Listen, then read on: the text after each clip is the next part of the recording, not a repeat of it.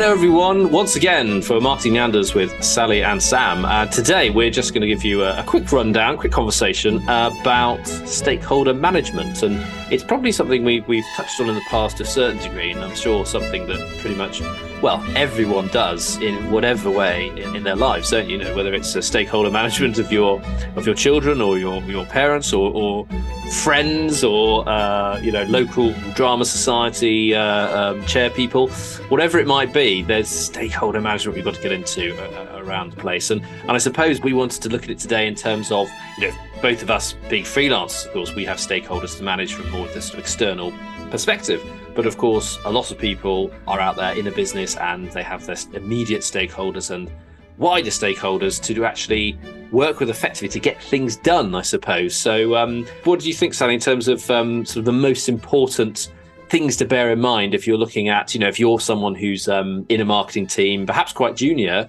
and thinking, right, stakeholder management, what does it mean to me? What do I need to think about? I think what you need to think about is that your targets and goals aren't necessarily everybody else's targets and goals. So don't think for a second that everybody is working towards the same, number of leads, the same revenue stream. They might be working towards a profile picture or having these particular jobs done by this date or whatever it is. Just remember it's not different. So possibly when you're working with someone that is a stakeholder in your marketing plan, the first thing to say is to ask them what their targets are, because then you can kind of align, and you might find they're the same. That's not impossible. It's extremely rare, but not impossible. But make sure that you understand what they're working to. Otherwise, you're just going to annoy each other. Then tell them what yours are as well, and make sure you both recognise it. It might even be worth writing them down so you as a team, you don't forget. But you can often see that's gone horribly awry, and people just not understanding each other's priorities at all. And then all of a sudden you've got a mismatch.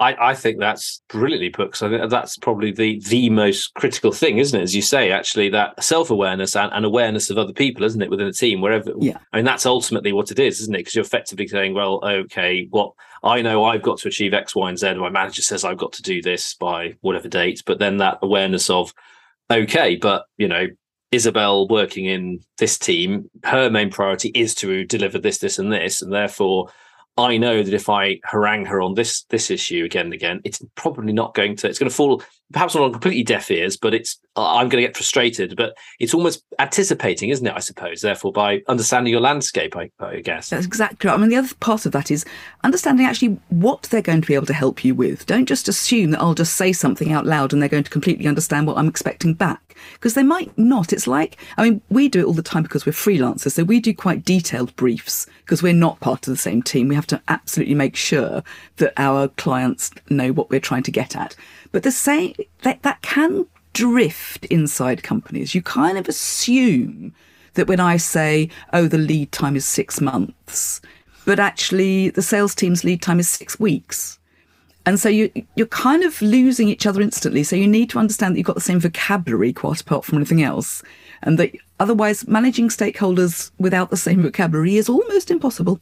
Oh, yeah. Again, it's fantastic. But you're on fire today. I think that's a really good point, because again, it's like, it's the common lexicon, I suppose, or just making sure that people, as you say, do understand what you mean when you say it, and the fact that there may be those competing concerns or interests, but you're effectively, you could walk away. I mean, it's that thing, isn't it? They say sometimes people can walk away from a conversation and something's been said and agreed in inverted commas, and then you ask the 3 or 4 different parties in there what's Absolutely. been agreed, and one person understands it as, top A1 priority, urgent, that's going to happen now, and another person says, well, no, that's obviously like the third most important thing we're doing, so it's not going to happen realistically.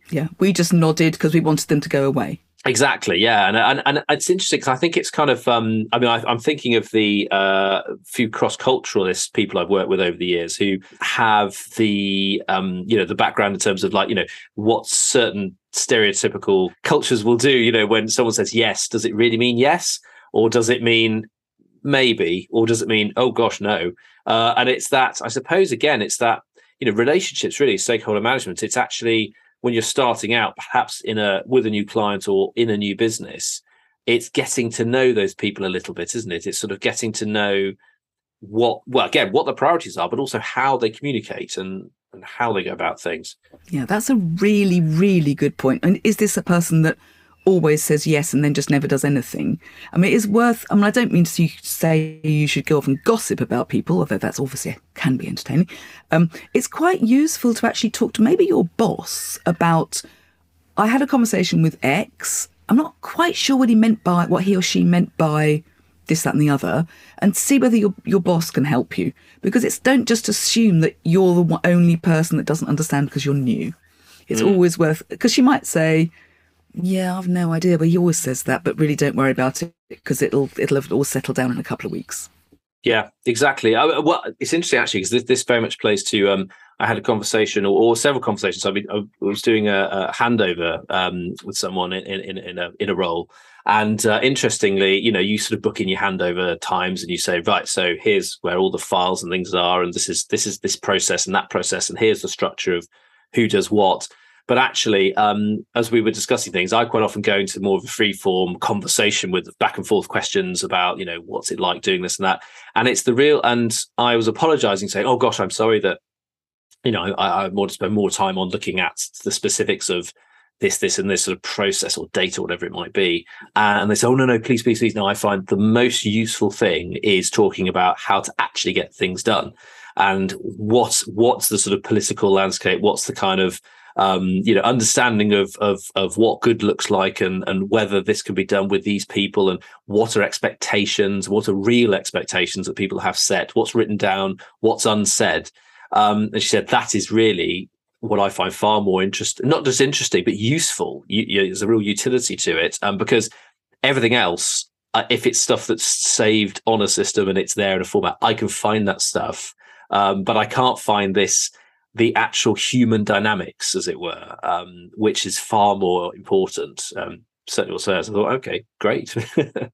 I mean, you used a really good word there, which was expectations, because that's the other thing you have to manage with stakeholders is their expectations. Because they might be expecting, oh, good, new person's arrived, I'll be able to manage it like this now. You have part of your job with stakeholders, particularly the further away from you and your team stakeholders are, the more careful you have to be at managing their expectations. Because you'll say, oh, yes, we can do that for you. And if they're in the warehouse and you never see them, they'll think, oh, they've done that yesterday. And actually what you meant to say is, yes, we can do that for you, but it's going to take us 6 months. It's going to take these processes. We'll have to do this first. Then we're going to have to talk to you every week about this, that, and the other. Don't just assume they're going to understand your processes. So you have to absolutely manage expectations, because otherwise you get cross people around you just going, oh, well, that's useless. They never do what they say they're going to do. Yeah. Oh, absolutely. As you say, yeah, and it's the more tenuous links, isn't it? Effectively, when you're sort of saying, well, because there's also, this whole, stakeholder. Everyone says, they quite often write the CV, don't they? I'm good at stakeholder management, and so whether that means relationships which are immediately close to you within your team, but then also, as we always saying, like marketing and sales team, marketing operations and finance, but also then even further afield and obviously external to the business as well, so that somebody who is genuinely good at stakeholder management. Because it could mean anything, couldn't it? Effectively, you just say, well, I suppose every relationship that you have, there's a stakeholder in a project. So whether it's sort of a shorter term relationship, or whether it's one that's set there for the long term. Because I think there's also that thing. I think maybe when, I don't know, perhaps when you're more of a startup or scale up business, or you're a freelancer, and you've got more of that entrepreneurial view of things, rather than perhaps being a big, well-established organization, you kind of see stakeholder management, or as you might call it, relationship building, in a slightly different way, because you're thinking, well, there's possibilities here. Yeah. This isn't just me doing this to actually so that we can get this done successfully, whatever project it is we're working on. It's actually, what else could this lead to? And what options are there? Which is the exciting bit. Which means you've got to listen really carefully to them. You've got to keep listening to them, because they might be saying really good ideas constantly. They might be, and you think, you've got to tune in to, as you say, these possibilities that are surrounding what they're saying to you. Exactly. And it comes from, it's almost like, I don't know. I suppose some people are naturally very, gifted with that quite early on in their careers, whereas other people are, sort of develops over time, doesn't it? And then but when there's a necessity to to be able to do that and build those relationships more deeply. But I think it's it's interesting because you look at the sort of your professional persona that you actually project, and you look at more of your individual personal self, your private self, whatever, your social self, and you think about, well, what is it I do to actually build relationships with people, and how does that effectively work? It's by listening, it's by asking questions of them, it's being interested in them, and then I think also that, I don't know, personally, I think it's more successful to build relationships with anybody across the whether it's professional or personal. It's just, again, this is being yourself and actually not being afraid to be the individual and be quite open with people, which I think is probably a very important thing to do. Rather than where people are in a professional persona, they might be more encouraged to effectively say, well, I need to sort of, I don't know, obfuscate, or I need to project something that's very different from what I'm doing behind the scenes. I don't know, there might be more potential for you to do that, I think. No, but you're right. I mean, we've definitely said this before, but stakeholder management is another occasion where it's never wrong to say, I don't know the answer. So don't just, yes, be professional, of course, but if you don't know the answer, say, I can't tell you that right now. Be honest about these things.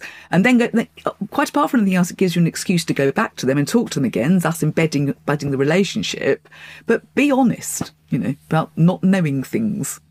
Yeah. And I think, as you said, and honesty throughout really is something you would hope to have, because I suppose when it's that barrier of, whether it's someone external, particularly difficult if you're, I don't know, perhaps working with people who are sort of semi-competitors of yours, but you're kind of collaborating on something, and you immediately, your boss might sort of go, well, right, don't give away the crown jewels, and we can't do this, we can't do that. And there's this kind of sense, isn't there? You're sort of talking to them, go, oh, hi, yeah. And what can't I say? Where can I go with this? This is going to be quite short, I know. But before we stop, we must remember that probably some of your biggest stakeholders are your customers. They really are. Don't just think your stakeholders are in your business or possibly some of your suppliers. No, they're your customers. Yeah, absolutely. And it's a real exploration of the word, isn't it? They have a stake, obviously, in everything you are doing, and that's absolutely the point, isn't it? Because, so often perhaps, you see a customer as,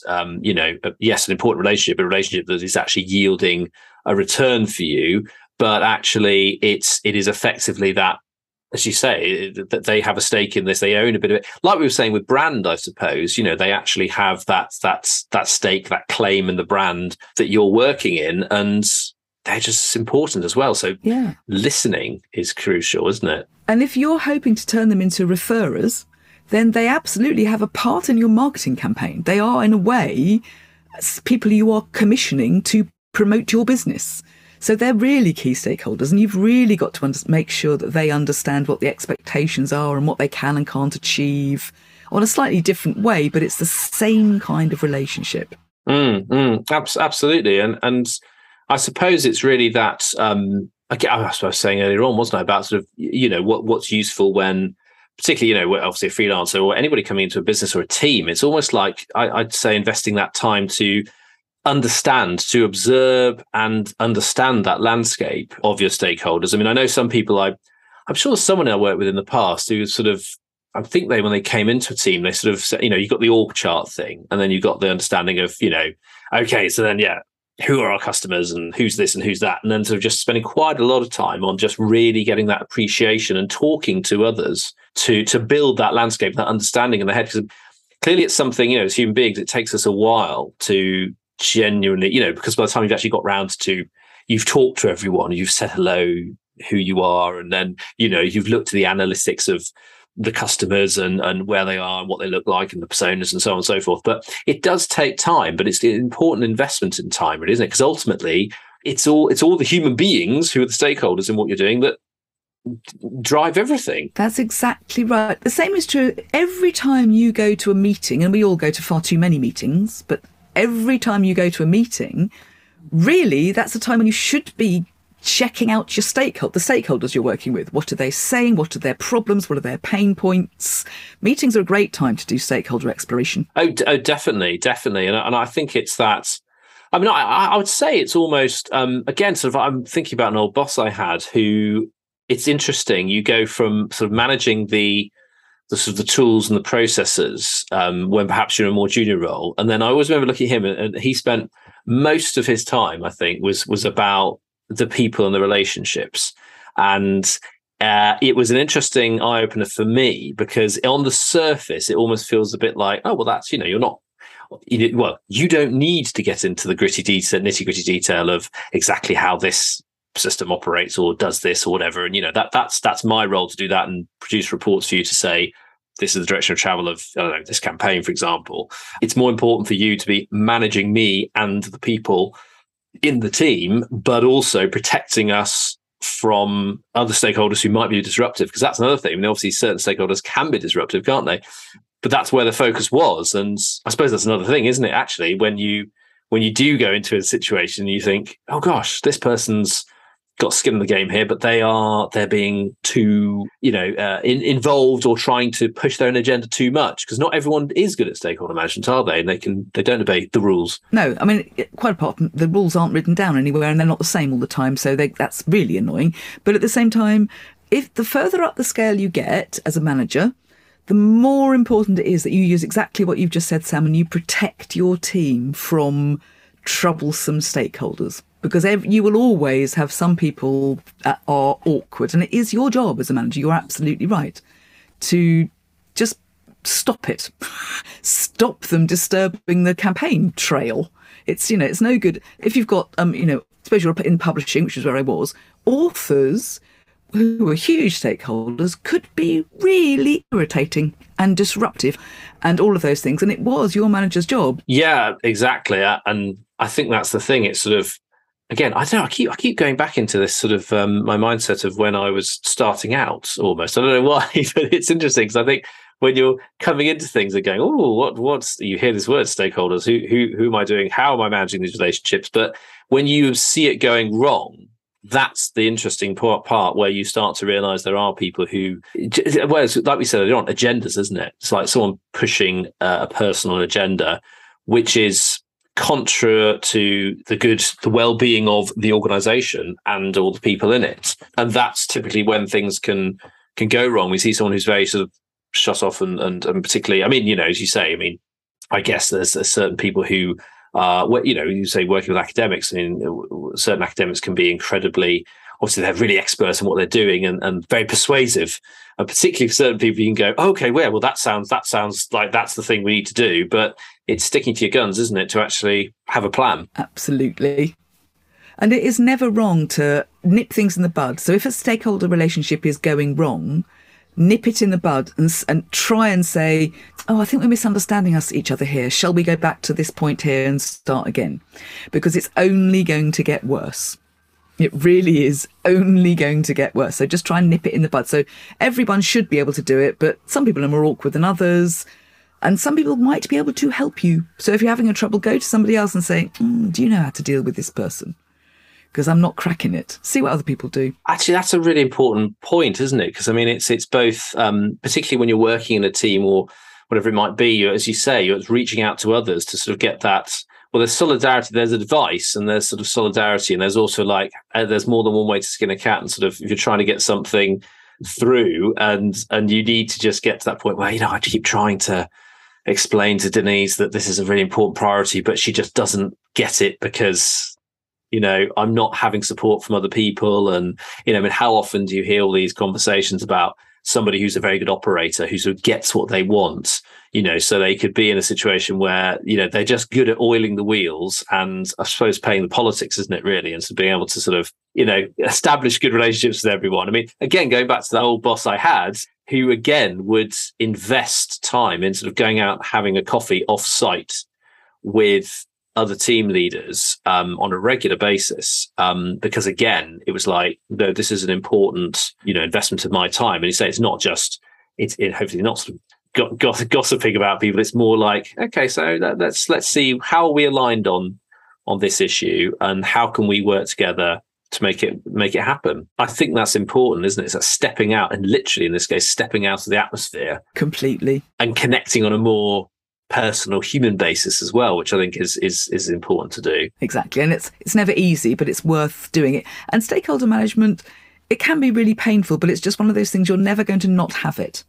However high up you get, whatever you do, whether you leave the corporate world or, go to a different corporate, you are always going to have it. So however much you hate it, you need to sort out how you're going to manage it. Yeah. And I suppose, as we've sort of indicated, I guess that there's that approach that, there's certain things you can do in terms of, good, clear communication, understanding of who's where, who's what are they doing, and building those strong relationships with people. Because we know that there's going to be some stakeholders that you are just not going to see eye to eye on a lot of things, but there will be some common ground. Therefore, perhaps it's more that piece of sort of, getting workarounds and other ways to try and find a way forward with them, perhaps with other people who are involved. And I suppose really it's that a lot of it is gained through experience, this experience of dealing with people in different contexts. Because I mean, that can also, as you say, it can change from place to place, or it does change from place to place quite dramatically. Exactly. When you're being a freelancer, you've got really